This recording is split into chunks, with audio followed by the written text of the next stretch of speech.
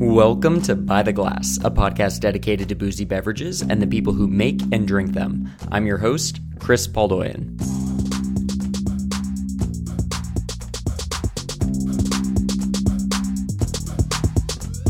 So today's episode is going to cover a lot of different topics. It's going to cover Japanese whiskey, it's going to cover ramen, it's going to cover the bar scene of Houston, but bringing it all together for us is today's guest, Christopher Huang. Christopher is someone I've known for a very long time. When the podcast was just a twinkle in my eye, just a pipe dream of sorts, he and I had like a 2-hour conversation at Bad News Bar. This was years and years ago, and in that moment, I was like, this guy is full of amazing stories and so fun to talk to. I really would love to do a podcast at some point, and he would be a perfect guest. And I'm glad, I finally was able to get him on the pod. Christopher is a super cool dude, very funny. I think you'll really enjoy hearing what he has to say about making ramen, selling pho, and hospitality in general. So let's get into it. Here we go. I think you're the third or fourth guest with the name Chris on the pod. It seems to be the most popular podcast guest name, but you're the best dressed Chris. Built-in bias? Oh, for sure. 100%. I'm loving the hat. For listeners at home, Chris is wearing a flat brim Pikachu hat with looks like 2 Pikachu ears that are fully movable. That was good. Where'd you acquire such a hat? I can't control the movement with my brain or anything, but that's a bummer. Where'd you acquire that hat? I think I got it at Walmart. At Walmart? Yeah. I didn't know you were Walmart Hive. I didn't know that you stand Walmart. Oh, I am at Walmart like 3 times a week. I love Walmart. You're at Walmart right now. That's where you're recording the podcast from, right? If I could, I would. I'm very, very sad that they no longer do 24 hours at our Walmart. Yeah, few places do that. I mean, the Disco Kroger that we all visited in Houston on Montrose, that's RIP. Yeah. I think most grocery stores, supermarkets are never going back to 24 hours. Really? Within the near future. Yeah, there's no plans on Walmart's going back to 24 hours. I'm like, if I need something, I got to go to like Buc-ee's or something. You need to go to Buc-ee's or you need to go to fucking Whataburger. That's where you need to get everything from these days. Yeah, they should. Maybe it's time for us to open a 24-hour little bodega here in Houston because I'm here for it. Clearly, there's a hole now. Well, you keep Ninja Ramen open pretty late, right? I mean, that's technically open beyond 2:00, right? Till 2.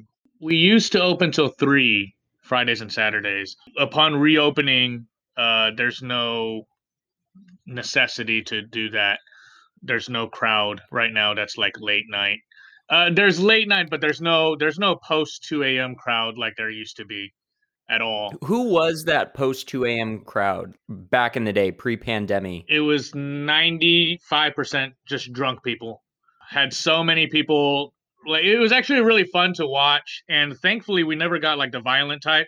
I had a very good strategy that I think that I implemented at Ninja Ramen. We have a playlist that's a after midnight playlist, and it's all like 90s love ballads, Backstreet Boys and stuff like that, because a lot of these songs are guilty pleasures. When you're sober, you're too ashamed to like sing along with it, but when you're drunk, the whole dining room is singing along like "Don't Wanna Miss a Thing." Amazing. You get one table going, the whole restaurant singing along to it. Love it. And you can't, any like inclination towards violence that you had in your heart just kind of goes out the window.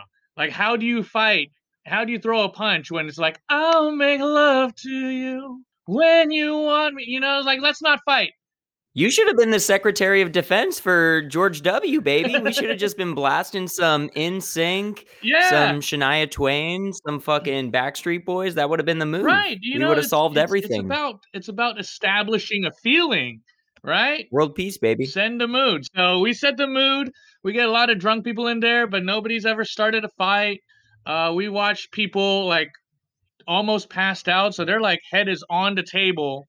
And they're trying Head to is put in the bowl noodles, of ramen. Yeah, with the bowl of ramen, and they're trying to put the noodles from the bowl that's above their mouth, like into their mouths, while their whole head is just resting on the table. Dang. And we're often, we have to tell their friends, hey, I think it's better if y'all just call an Uber now. but this is still funny. Like, Yeah, no, for sure.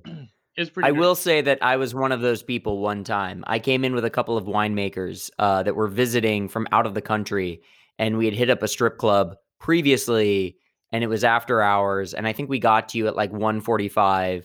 So we just like had a quick beer that none of us needed, and then ate like a bowl of ramen. Was I there? I feel like I saw y'all there. Yeah, you saw us and we were in rough shape. It was and it was during the fucking Astros. They were in like game 6 or something Oh, like that. okay. It was the crazy long inning and they were like, "We need to watch this game somewhere fun." And we're told that Houston has amazing strip clubs. So we were like, "All right, cool. Let's do it." And we had a great time there.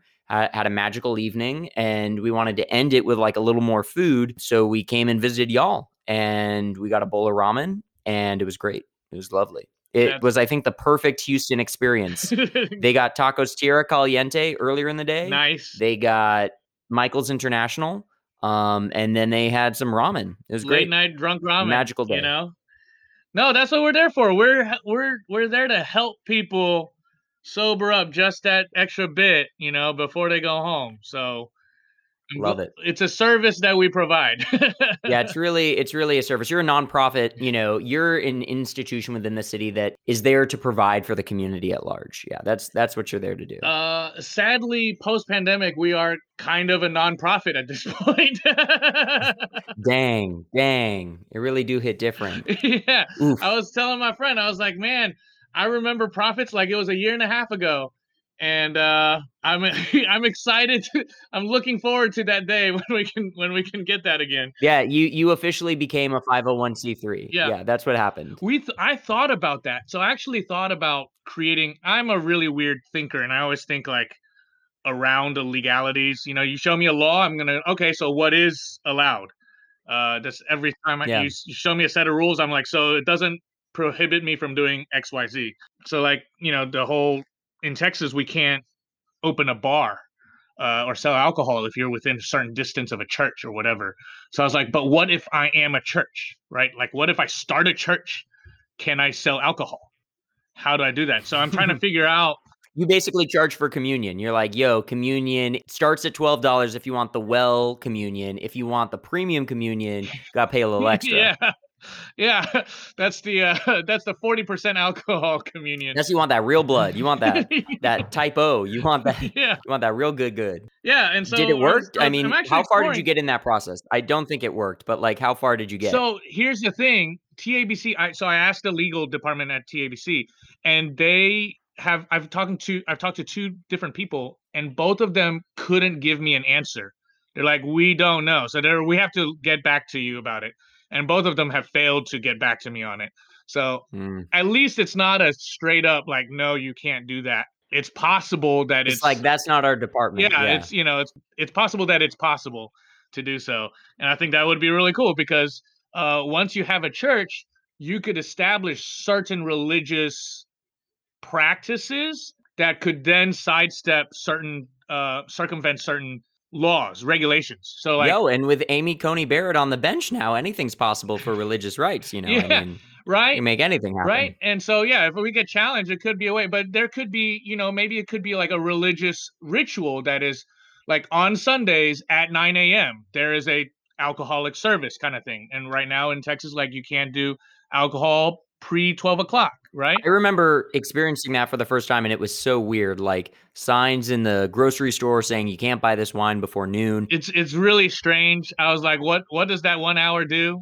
I don't know. Like I don't know whether you classify Ninja Ramen as a bar or a restaurant or like what kind of like middle ground there is there. So I'm surprised that I was the only person to coin bar-restaurant, but I think of Ninja Ramen as a bar-restaurant. Bar-restaurant? Yeah, even physically layout, half of it's a bar, half of it's dining room. I put just as much focus on the food as I do the alcohol program. Sales wise, I think marketing, just because the name Ninja Ramen is in the name, most people don't come to Ninja Ramen unless they're looking for food. So even for the people who want our cocktails or the whiskey, they're like, cool, let's go. when we want some ramen. Yeah, which probably helps with like those people that aren't coming in like super aggro when they're drunk, right? Right. Is you don't get people coming in like, let's get fucked up because they don't see you as a bar necessarily. They see you first as a restaurant Yeah. Right.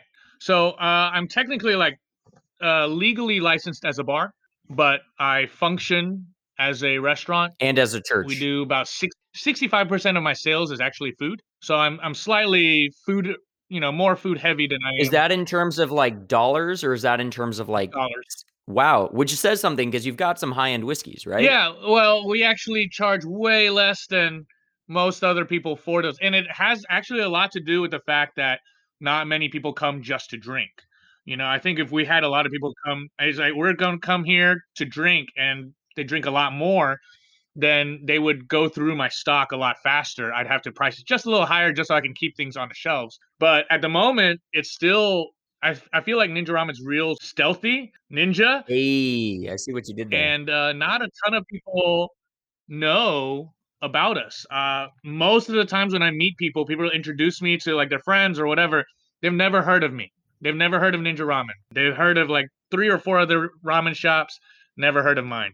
And that's my own fault for lack of marketing. But we're doing okay, because we're such a small space and we get enough. So I'm not really worried about Well, that. I think what's challenging is you're on Washington Avenue, which is you're surrounded by a lot of really shitty like frat bars. Yeah, It's yeah, we're like in not to shoot shots at anyone or blow smoke, but like you're surrounded by a lot of like bozo bars where people are playing like cornhole and drinking, shitty overpriced vodka sodas, right? Yeah, it's a different. We're a very unique niche concept, especially in that corridor. You're way more diplomatic about it than I that's great. You think got to be nice about the neighbors. You got to be nice to the neighbors. I think there's room for every different genre, and clearly, if it wasn't for those bars, our clientele would probably look a little different if they didn't exist. So I think there's room for different segments. Do you get like the accidental person that's looking for one of those other bars and they like come in and they're like very confused that you're not playing Yeah, we like definitely yeah. have some of that crowd come in.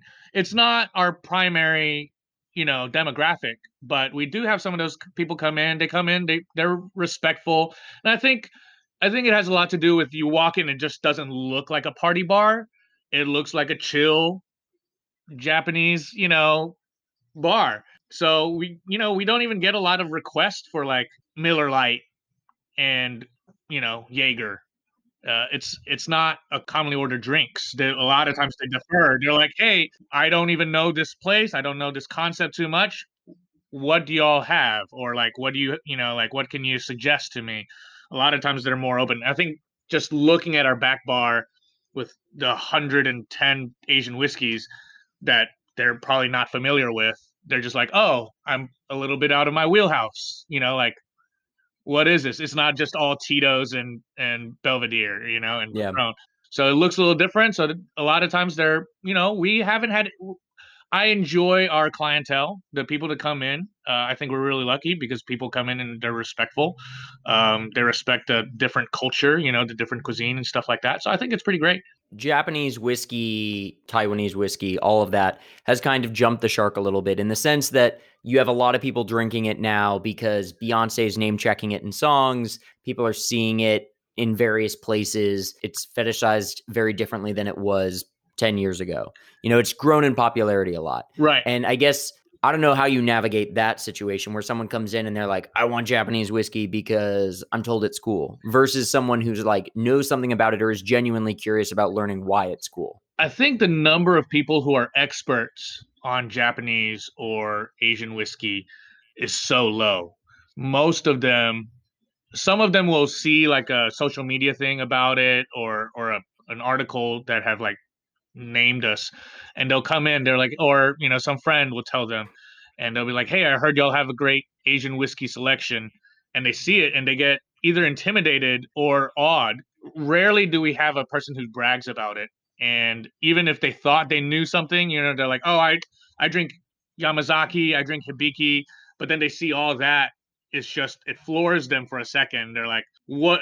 Tell me everything about the rest." Rarely do I get a cocky or an arrogant person about Mm. No one's ever trying to like talk to us and teach me about what my products, never had that. So, but it is gaining in popularity. But again, a lot of times people, because it's so popular and it's so hard to find on the shelves, people can't even find and purchase it for themselves. So they don't have it at home. And so when they come to my place, Hmm. it's still their first or second like actual exposure to that genre of spirits. And they can be so different, all of the different producers, whether it's Nika, Suntory, within Suntory, Hibiki versus Yamazaki. Like you've got lots of different things. So do you have like a set kind of formula that you follow when it comes to asking people like what they're looking for in a whiskey? Are they looking to drink it neat? Are they looking to have it as a highball? Are they looking like, what are they looking for out of their whiskey experience? How do you navigate that conversation? Because I'm very used to doing it with wine. Like, do you want something light bodied, full Mhm. bodied? Do you want white or red or pink? Like, how do you navigate that with whiskey? So with Asian whiskey, it's actually, I think it's pretty easy. And the reason why is because, so Taiwanese, it's largely Japanese whiskey and Taiwanese whiskey. And Taiwanese whiskey is heavily influenced by Japanese whiskey and their success. So they followed their lead at first.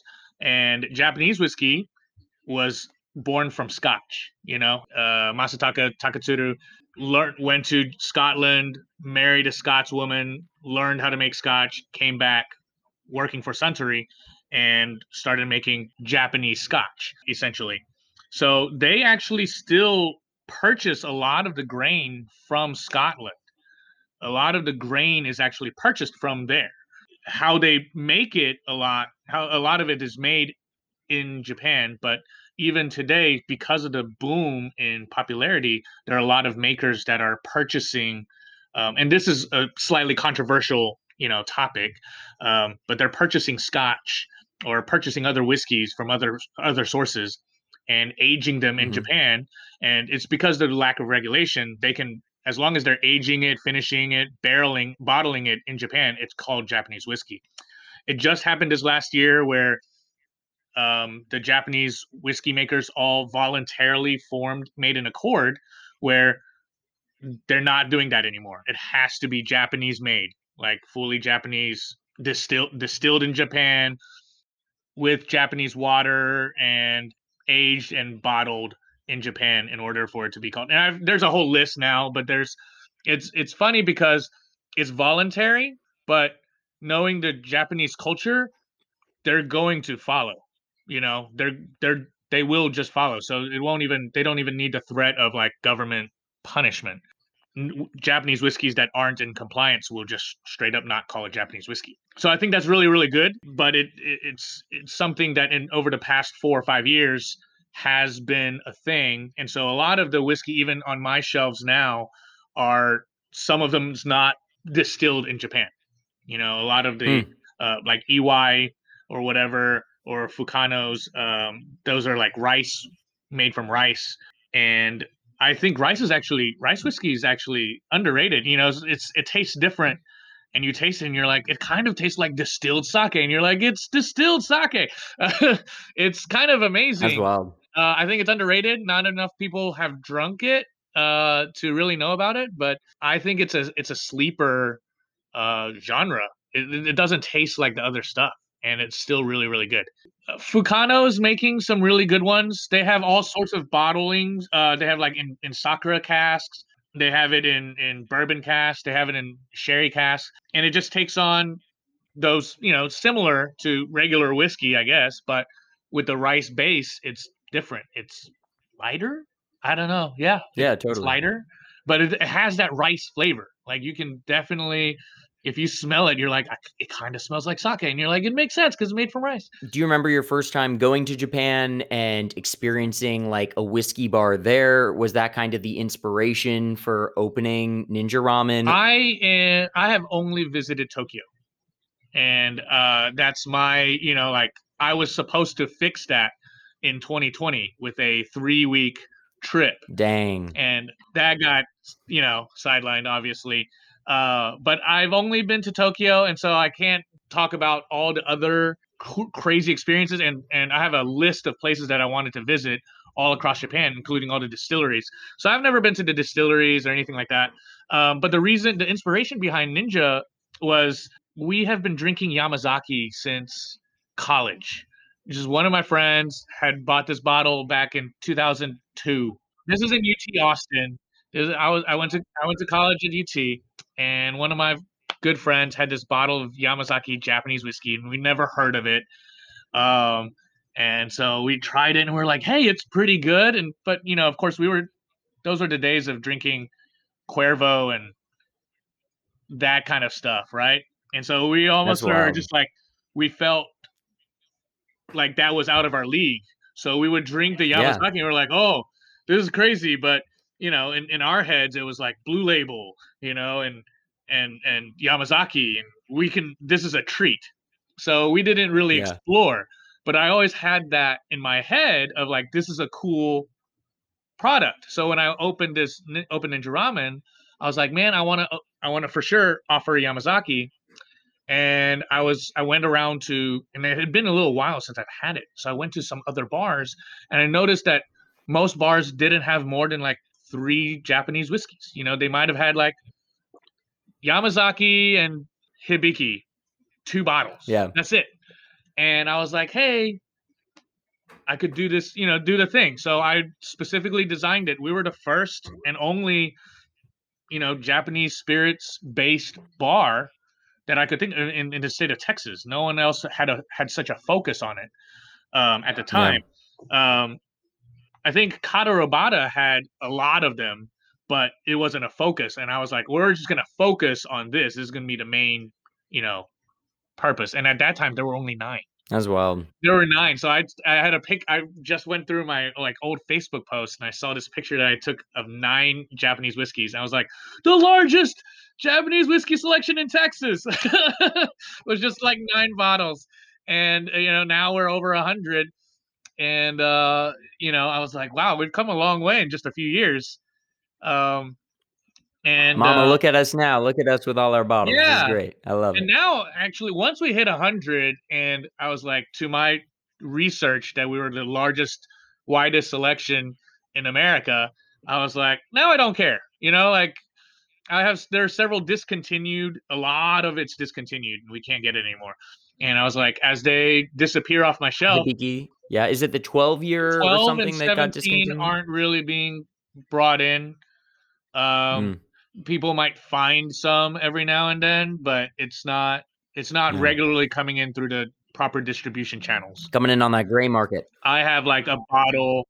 I think I have a bottle each, maybe like hiding, and I'm just because I never priced them higher. A pour of Hibiki 12 was looking at like $75 elsewhere, and we kept it low. We kept it at like 30, 35 or something. We just didn't increase it. I was like, going back to what you said earlier, I was like, because not many people come here, I just figured I'd price everything lower.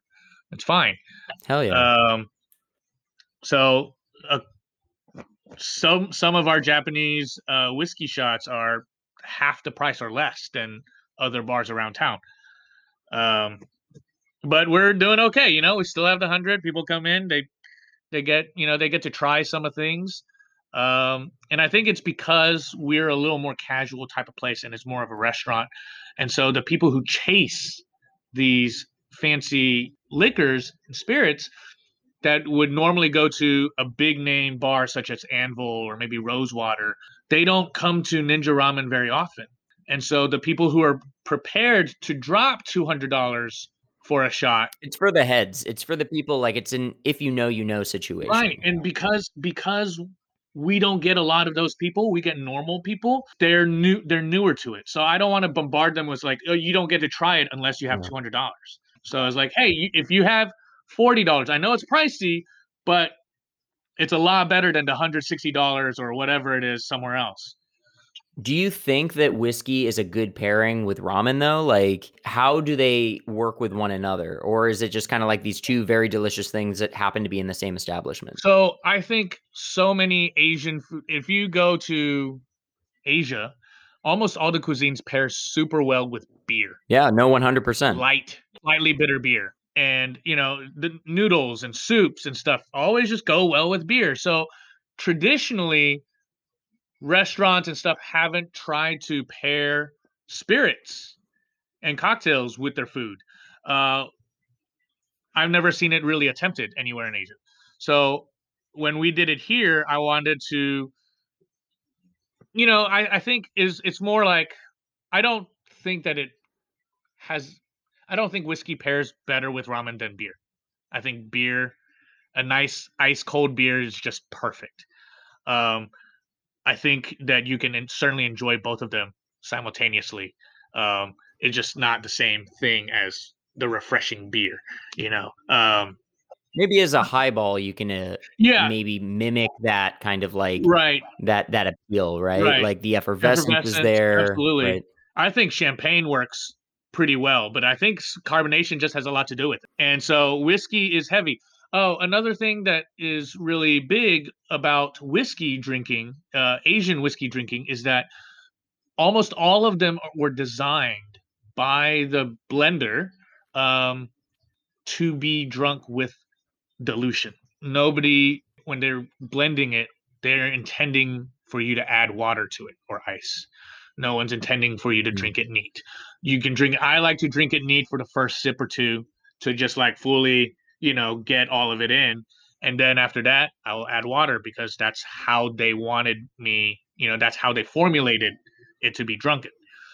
Um, So for like Nika from the Barrel, like that relatively newer uh-huh. release where it is clocking in at a higher proof, it's right, Right. cask strength or whatever.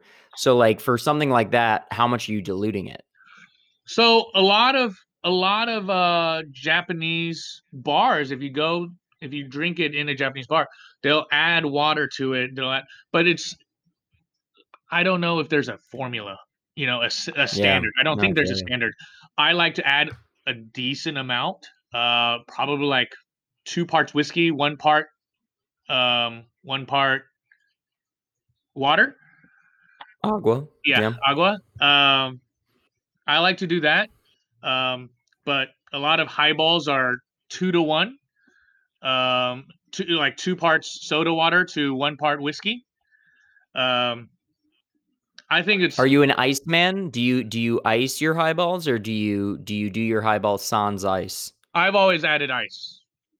I've Mm. always What added about ice. the lemon? But see, like, so I do mine 2 to 1, and so I think with the melting of the ice, it's still fine. I think the Anvil group did a three to. They do 3 to 1, and that's why they really disliked the Toki highball with Topo Chico. They're like, it's too salty, blah blah blah. So they use like Mountain Valley spring water. Um, I like Topo. I love Topo with Toki, but I do 2 to 1 ratio, and so you have less of that saltiness, I guess, the saline flavor punching through, just because there's less of it. So Yeah. because based on the ratio, I like it with Topo. Um, and Have you ever done one with a Vichy Catalan, gotten really twisted and like used some Vichy in there? I haven't tried that. I'm really trying to. I actually have a friend in Taiwan. I'm trying to get Kavalan. So Kavalan, the Taiwanese whiskey, their Mhm. parent company, they actually make water. So they also make their own. They have Hmm, their own spring water. that's sick. So I'm trying to get that water brought over so I can use that with my whiskey. That would be dope. That would be very sick. Asian mountain spring water. I thought that would be really really cool. Hell yeah. Something that I think about when it comes to Ninja Ramen is kind of like the very irreverent kind of approach you take to running the bar. Like if someone goes to your website, they can see some very funny shit that you've posted.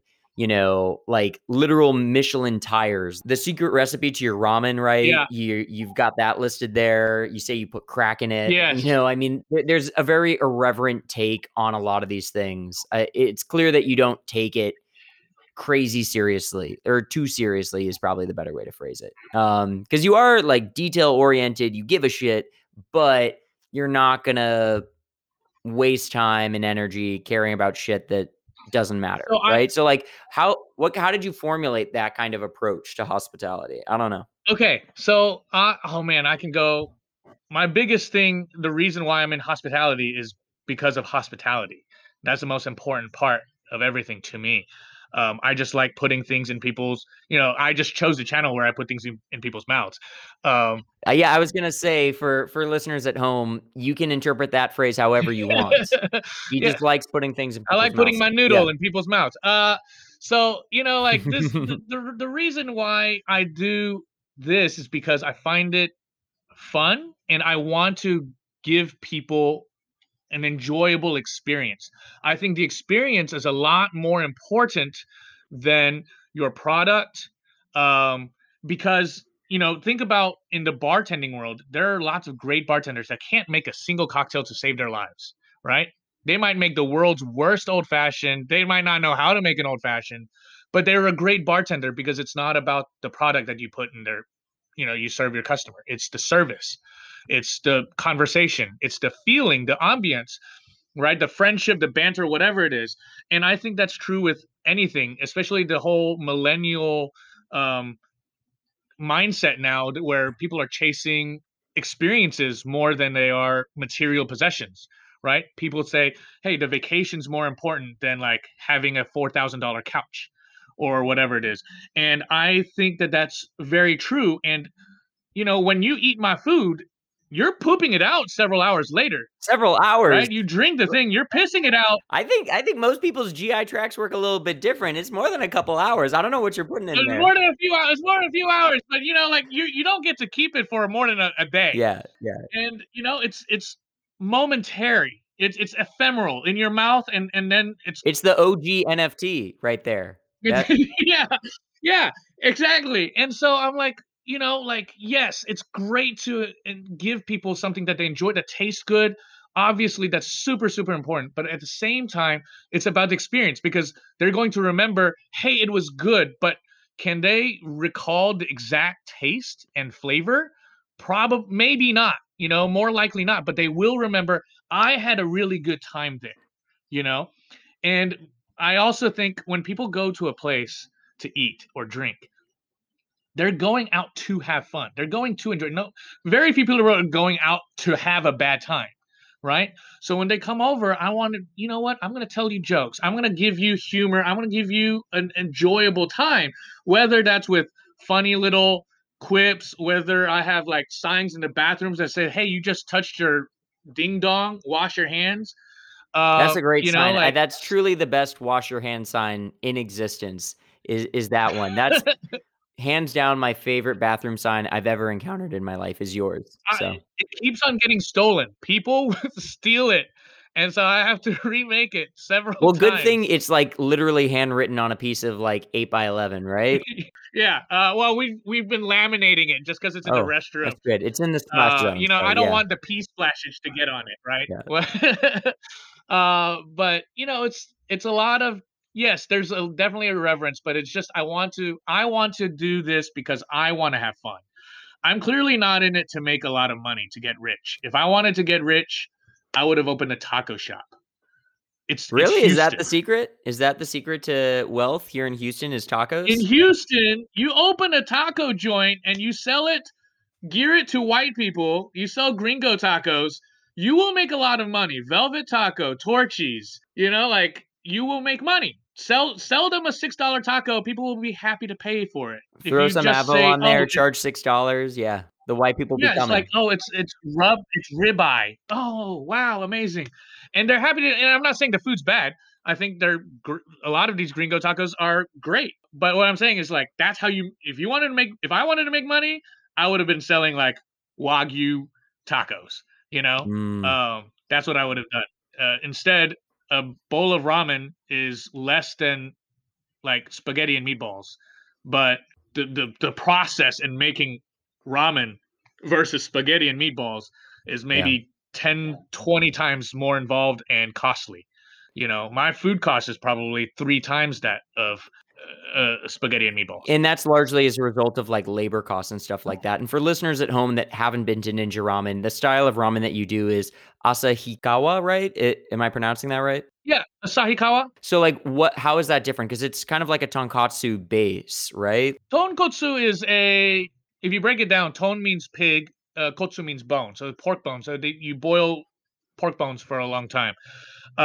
Generally, that refers to a type of ramen that comes from a southern part of Japan. The one we do is from the island of Hokkaido, also where Sapporo is the capital of Hokkaido. Northern part of Japan. Right, northern island. And there's a second largest city. There's a city called Asahikawa, and their style is a lighter version of that. So it's a seafood and seaweed, fish, as well as pork bone based broth. They also are really big on miso. But ramen in Japan is also constantly evolving as well. So one particular style of that was to forego the miso and just use a salt to make it salty. So we do a shio style Asahikawa ramen. The closest well-known Asahikawa chain is called Santoka. They have one in Dallas. They have numerous on the West Coast. I had it in LA for the first time. My friend took me there, and I was like, "Man, this is really good." And so that's what actually how I learned about that style of ramen, and that's the reason why we're doing that here at Ninja Ramen. But yeah, ramen takes forever to make. Our eggs take 5 days. The pork takes 2 days. The broth is you got to boil for hours and hours. We were using this 20-hour process. We've shortened it now, but we figured out some other way to cheat that. We bought this like $30,000 pressure cooker. Really? It's crazy. Yeah, pressure cooker. Is that something you had learned that you could use this particular device for like ramen or soup broths or things like that? Or was this something you kind of like just like came across, learned about and basically tried to do it? Like I wanted to do it. I couldn't do it because I couldn't find a large pressure cooker for years. So we were doing it conventionally for a while until we found this place that made semi-custom pressure cookers that you could fit 2 people inside. Jesus. We haven't pressure cooked anybody inside yet. When someone knocks over the bottle of the Soloist from Kavalan, when someone knocks over a bottle of the Hibiki 17 year, that's when someone ends up inside the pressure cooker. Yeah, that's the punishment. No, those pressure cookers are it, and it was a big adjustment. How it cooks is different too, and so we had to make a lot of adjustments on it. It actually made the flavor too flavorful. It was too good. It was really strange. We've discovered, so basically when you cook in a pot, when it boils, a lot of the flavor compounds actually leave the pot. As it boils out, you smell it. It leaves. With a pressure cooker, it traps all of it inside. So after the whole thing's done, there's actually a lot more flavor compounds still within that broth. Yeah. So we had to shorten our time to cook just to handle it. And anyway, it was a whole ordeal. That's wild. I didn't even think about that, the evaporation factor. Yeah, we couldn't figure, like, it required me to like think science for a while, for a bit, to like, why is it so much like more intense? One thing I do want to talk about real quick is you had opened a pho joint, and notably you were doing a different style of pho than what was available in the market. And when I say the market, I mean here in Houston. Here in America. So in America, there's relatively few people from North Vietnam. When the war happened, all the refugees were fleeing southern Vietnam. And so all the majority of Vietnamese immigrants and the families thereof are all from South Vietnam. So we have fewer Northern Vietnamese people. I hadn't even seen Northern Vietnamese restaurants here anywhere in Texas at all. There were a few in California. There were a couple in New York City, and that's it that I could find at all.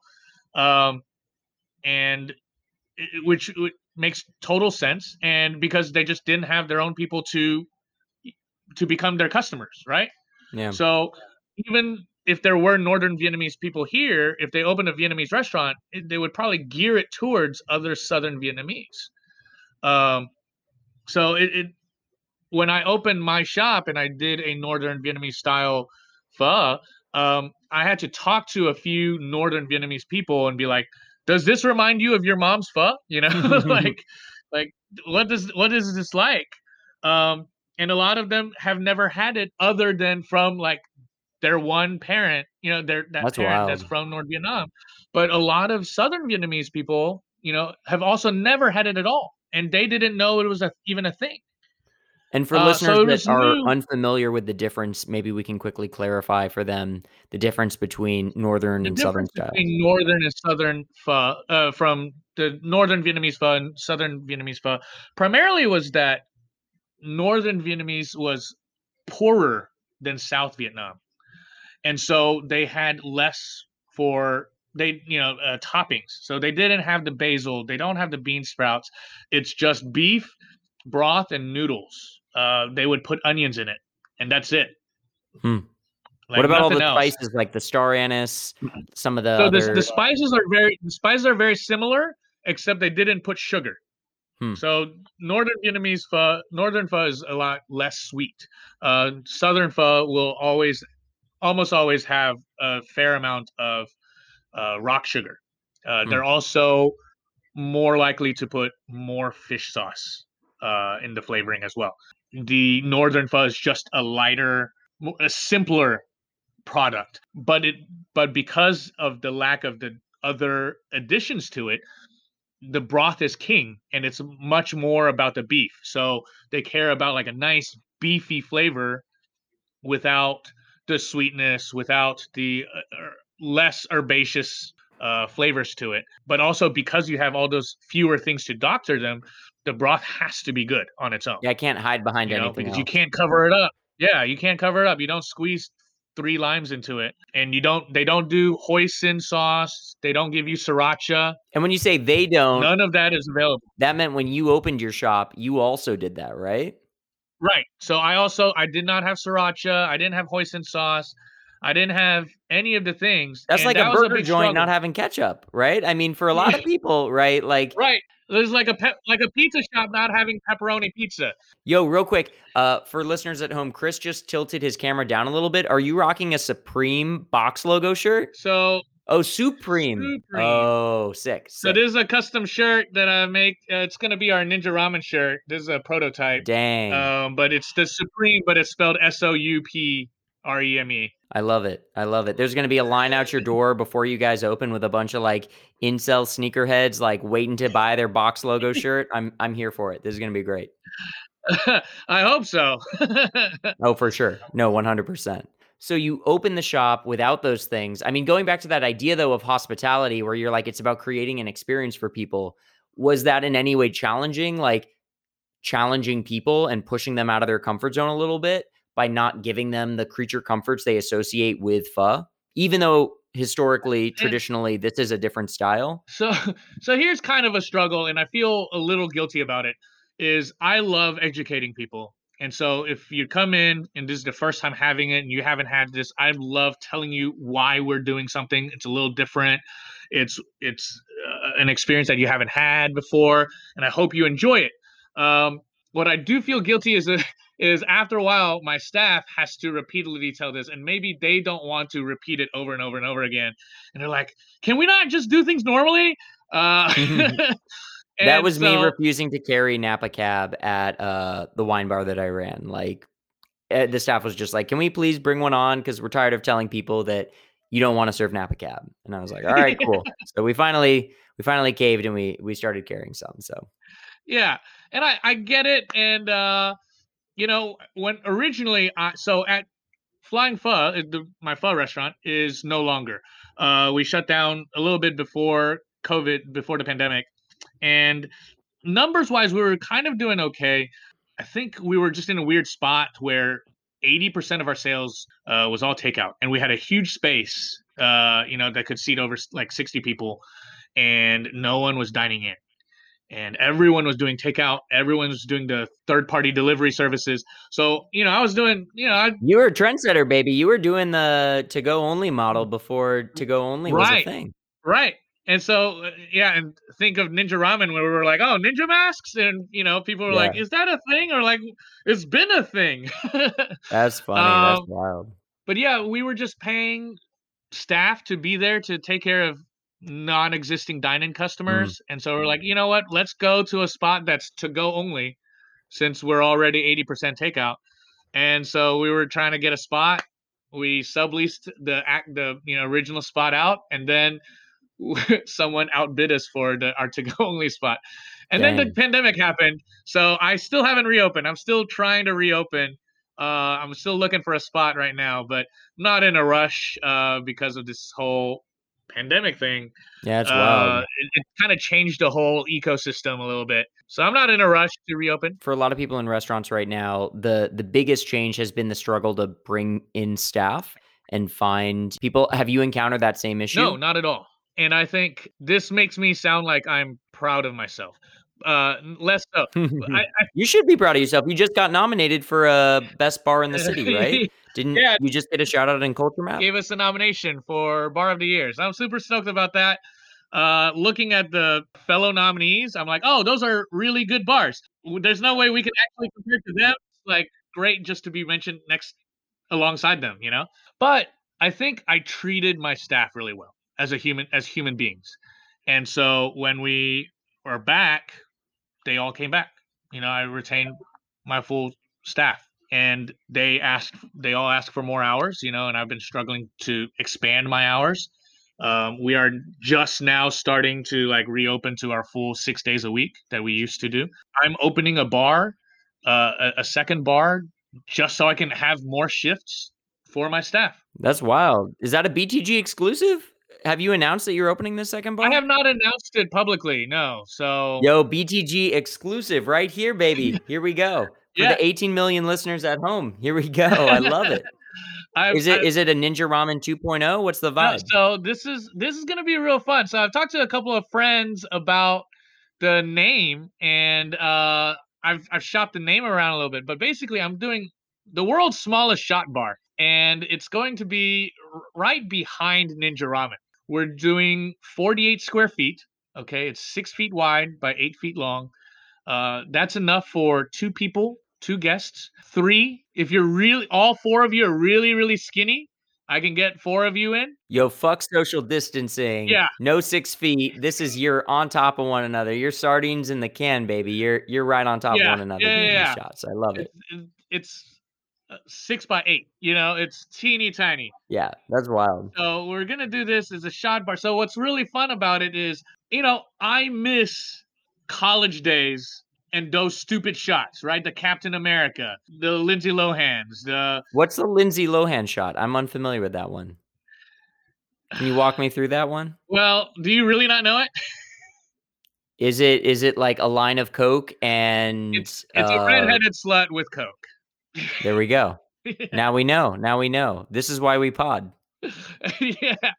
But You're anyway, an educator. You're an educator, right? That's what you love doing. So you here know, you are educating me. stuff from our college years is just like nostalgia from those type of things. Flaming Dr. Peppers. Like I never see those again. And I think that COVID also said, hey, you shouldn't do flaming, you shouldn't spit fire anymore.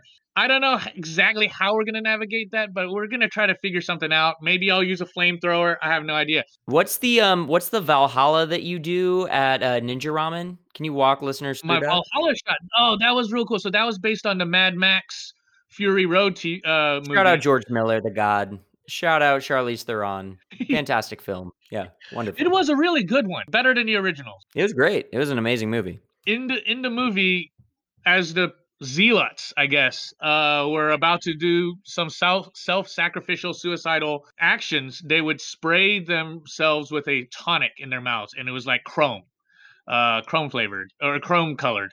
So I've got some silver edible food coloring, and you would spray your mouth with it, and then shout for Valhalla, and then we gave you a shot of a Scandinavian aquavit mixed with a Scandinavian Fernet. Hell yeah. and we mixed the two together, and you just had to you shoot that, and it was fun, interactive. We have several interactive drinks at Ninja Ramen, and again, it's about the experience. When people hopefully when people leave, they're like, that was a fun time. We did things at that bar we haven't done elsewhere. We saw things at that bar we haven't seen. There was an Asian guy with a cowboy hat singing George Strait, you know. I love it. I love it. Name one other interactive shot for people at home, for the listeners at home. What else we packing? Shout out to Anvil. So I have an Anvil shot there. Are you familiar with the Anvil shot? I don't know the Anvil shot. I'm familiar with the bar, Okay, but so Anvil the bar, we dressed up Ninja Ramen, the whole bar, as Anvil the bar for Halloween in I 2016. remember that. There's a hilarious video of you impersonating every staff member there. I impersonated all the bartenders there, and then we dressed up. We put Anvil, a giant banner of an anvil outside, and we made riffs on their signature drinks for Halloween. But we also have a tribute shot, so anybody can order an Anvil shot. And what we do is we pour a shot of whiskey with a dash of bitters, and then after we pour that shot, we set it at the back bar, and we set a timer for 10 minutes. And when that 10 minutes is up, we give you the drink and say, hey, sorry it took a while. We've been pretty busy. Hey, I love that. That is great. That is fucking Just gold. the subtleties for how busy and money making Anvil is. That's great. That's so funny. But it's only $1. It's like That's $1 a funny. day shot. That's great. I'm gonna order one of those for sure next time I come in. That'll Yeah, be come by and fun. get an Anvil shot.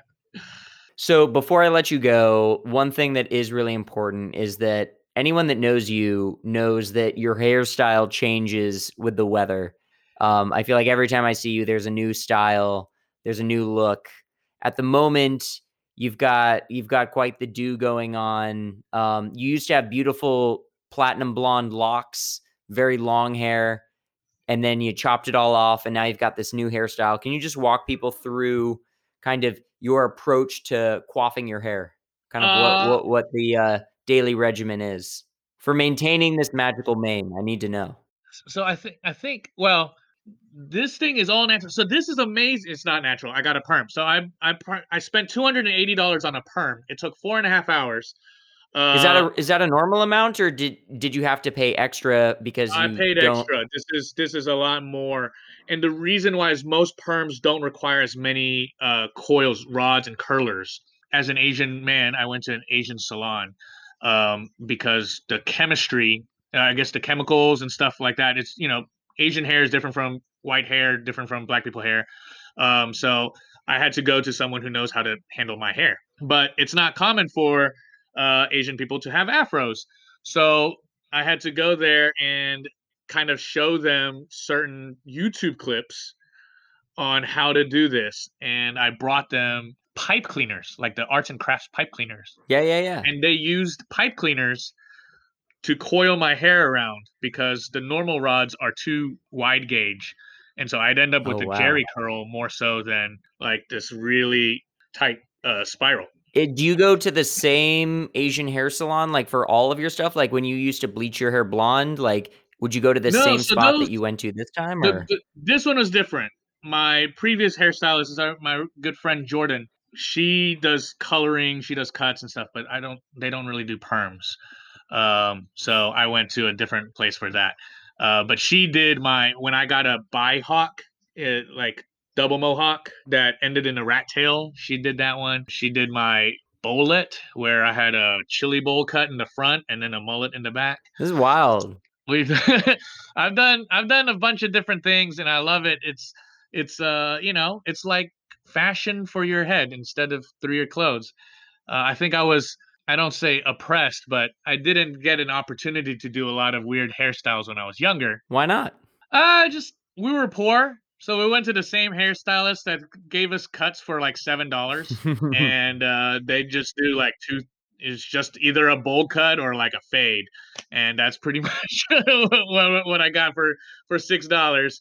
And we tipped her $1, you know. So, like, what was your first like haircut where you were like, I've got a little bag, I've got my own money now. I've always wanted to kind of like do my hair up. Do you remember the Oh, first? as soon as I got a credit card in college, I started racking up debt. I permed my hair in college. I did cornrows in college. I cut my hair in the shape of I got a mohawk in the shape of a lightning bolt. That was Harry Potter themed, or No, this was before Harry Potter came out. dang dog. Yeah, I don't even know. It's yeah, just did everything. You know, I dyed my hair. I had the bangs only, like really long bangs. Love it. Love Without that, but this is before all the Mexican gangs started doing that. it. And yeah, and I had it dyed blonde. So I just had blonde bangs That's with wild. the rest of my head shaved. You know, straight up Mexican gangster. And when you tried making a go of it as a TV act, what was your hairstyle then? It was just long. So at that point it was Just long. just long hair. My hair looks pretty good when it's healthy, when I don't have it chemically processed. For listeners at home, his hair looks very healthy. It looks very, very beautiful and luscious. It's magical. I wish you could see it right now, but unfortunately, podcasting is an audio format. There's no visual element. We'll save it for behind the paywall. We'll save it for the OnlyFans. It'll be great.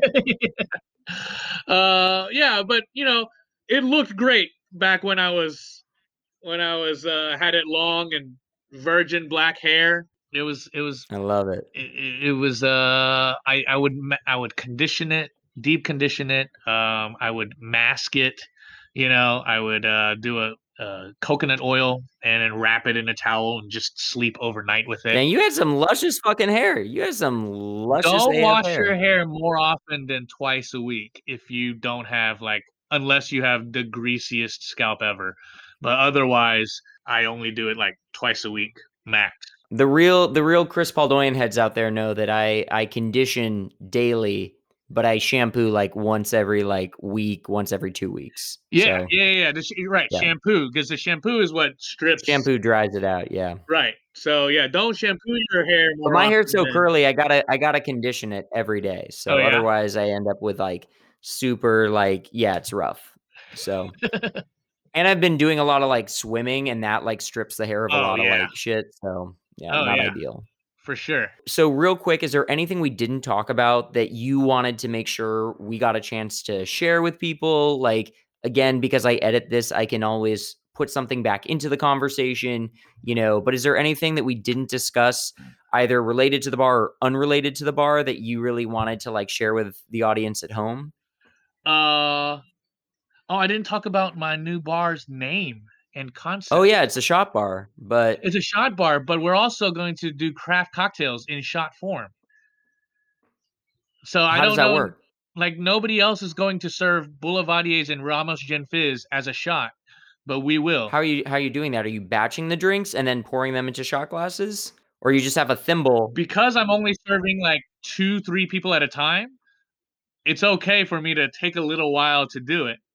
You have my your bartender's full attention. I'm making, like if I make one standard Boulevardi, it fits into like 2 shots, right? Yeah, Uh, that's a good point. so we're batching some of the fancier stuff, but some of the easier stuff we can just do like a la minute. And Ramos Gin Fizz, we're gonna use a little blender for it. I'm really excited. I get to introduce craft cocktails to the shot drinkers, which doesn't happen. So super excited about that. So what's the ETA on that? When is it expected to open? I was trying to open it July, but lumber prices are crazy. Lumber prices have fallen 27% in the last 2 weeks. So I'm going to wait out another couple weeks to see this happen so that I can save myself a lot of money. And then if I can get it, wait for lumber prices to come down, then I can build out this bar a lot cheaper. So hopefully in the next couple months, I've been saying a couple months for a couple months now, but now this one, it definitely seems, I was like, all right, I think I literally will get to save like $3,000. So Hey, that's a lot of hairdos. That's this, a lot of perms, it's a lot. right? I mean, There's a lot of hairdo. But the name of the bar is going to be, because it's a small shot bar, it's going to be called Toy Gun Pew Pew Saloon. hey, I love it. I love it. The pew pew, the onomatopoeia. You gotta Yeah. love it. Yeah, This is gonna and be then good. it's gonna be a saloon, so we're gonna have saloon doors, and I've always wanted saloon doors. Ooh, Like, saloon doors. love Then you can saloon. have villains come in. You can have villains come in that like swing the doors wide open. Very dramatic. Yeah, they got to do it. But if you bang the saloon doors too loud, you have to buy like a certain type of shot, maybe or whatever, like the villain shot. I Yeah. don't know. Our only food item is going to be a pew pew platter. That's gonna be like a redneck charcuterie board. So kind of like Slim Jims, cut in little pieces, maybe spray can cheese on Ritz crackers. It'll be really fun, I think. And so I'm excited for that. I'm looking into. I don't know how much space I have exactly, but I might have enough space for a frozen machine. But instead of doing a frozen like margarita type thing, I want to do Yeah. frosties, like chocolate frosty Ooh, milkshake, yeah. and then I will have an air fryer there with fries. So I can literally serve you 4 fries in an alcoholic frosty cup because that's like the combination, frosty and fries. That's all you want. Yeah. And now you can get it. Here you go, Yo, boozy fuck frosty and Wendy's. fries. Well, Chris, thank you so much for joining us on By the Glass. Let people know where they can find you on social media. What do you want to plug real quick? I have ninjaramen.com, Ninja Ramen Houston on Instagram. We will start a TikTok soon for the Toy Gun Pew Pew Saloon bar once that happens. Right now I don't have a TikTok, but I'm excited. I'm building a repertoire, like a catalog of videos for this, and they should be funny enough, hopefully. And I love TikTok. TikTok is the future. If you didn't Really? know, TikTok is the future of the next 3 years of social media. It's TikTok. Sell me on TikTok for someone that is very hesitant to like invest my time and energy in a new social media platform. Like Absolutely. why should I do TikTok? Right. It's a Gen Z thing. It's barely a millennial thing. Why is it good for everybody else, particularly businesses? Their algorithm, the way they feed it to your video, your content to other people is just in a much better way. It can reach so many more people than the other channels. Instagram can't reach people like TikTok can. Your Facebook, you're limited to your people and people who share. Yeah. If you only get like 10 shares, it only got sent to like 3,000 people. That's it. Instagram Yeah. requires people to share or repost. TikTok does that for you. So if you post something and someone finds it funny and they like it, they interact, TikTok will go through the efforts to show that to more people. And if they interact Yeah. positively, they show that to more people. There's no No shadow banning. Right. Yeah. And there's no Facebook or Instagram thing that right now that can spread to millions of people in one day. If your content is good, it gets shared because it doesn't require personal connection. It just requires interest. So I Yeah. think that's what's really important. So, you know, if I share something business related, like a food item, like, oh, I got a new menu item, and people think, oh, that looks really, really tasty. That's really, really good. They like it. On Facebook, that'll only be the people who know that person will know that Yeah. this exists. But if that happens on TikTok, it blows up, it spreads everywhere. And it's also great for time travel. If you ever wanted to time travel, TikTok is great. You open up TikTok, it's 4 p.m. Swipe, swipe, swipe. All of a sudden, it's midnight. I don't know how it happened, but Amazing. I just traveled 8 hours into You just the went into the future. future. Yeah. Cool, man. Appreciate it. Before you go, Chris, do you have any more questions for me? One quick question I have for you Sure. is I want to make sure in the intro that I record for the app, I want to pronounce your last name exactly correctly. Is it Huang or is it Huang? I want to make sure I do it right. It's Huang. Like, Huang. yeah, Okay. you said it right the first Huang. time. It's like a Wong, Great. with a H sound in front of it. Fun fact: if you ever meet someone with the last name Wong, Wong, that's Yeah. the Cantonese version of the same Chinese character as my last name. Mm. So we'd actually share the same last name, but this is the Mandarin pronunciation is Huang, and then the Cantonese pronunciation is Wong. Yeah. Mm. Your family, they get a kick out of the fact that you're Chinese cooking Japanese ramen from Hokkaido. Like that's like Yeah. what's their thoughts on all that? Oh, I don't know. They were just happy I found something finally. in my life. Uh, and Amazing. yeah, no, I thought it's funny because I'm like, I'm a Chinese guy making Japanese food in, like a white dominant state, right? And Yeah. but I'm doing it, and so far I think I'm doing an all right job, like Dude, you're fucking crushing it. Like, I'm yeah, doing I'm doing 100%. okay. I'm not shaming anybody. Bringing dishonor to any cuisine that I can think of. So I'm okay with that. Well, you haven't started serving the redneck charcuterie board, so don't speak too soon about bringing shame to That's cuisine yet, because that's we'll see. true. We'll see on that. Um, The but Slim Jim family will be very, very concerned once they see right, when they the see well, presentation, when they right? come meet me in person, they see me wearing chaps just walking around the street outside. I think they're just gonna, like, turn around and be like, "Whatever." That's amazing. Hell yeah, dog. All right, cool, dude. Alright. I'll talk to you soon. Absolutely, man. Good to talk to you. And that is our show. Thank you for listening. Thank you to Christopher for hopping on the pod with me. And thank you to those of you that have written reviews in the past about this show. If you haven't gone and smashed that 5-star review button, it really does help other people find the show. You can stream every episode of By the Glass ever recorded on Spotify, Apple, Google Play, Stitcher. So subscribe if you aren't already subscribing. And if you haven't been to Ninja Ramen, please go pay Christopher a visit. Thank you for listening, and we'll see you next week with another episode.